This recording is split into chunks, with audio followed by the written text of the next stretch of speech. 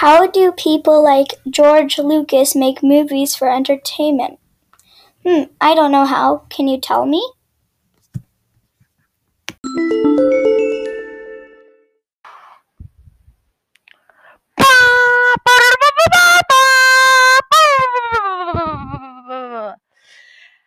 Hey everybody! Welcome to this podcast episode! I'm your host Wesley, and these are our guests for tonight's podcast. FN2187, hi! And FN2003. This episode is gonna be all about movie directing.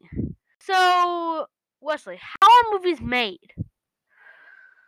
That is a very good question, FN2003, that even I'm not sure that I know all of the answers to. But for movies like Star Wars, that George Lucas mainly made,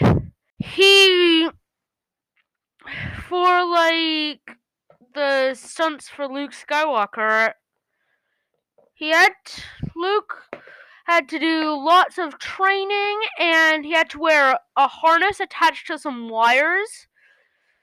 And for the lightsabers and special effects, they had to do editing in order to create the design effect.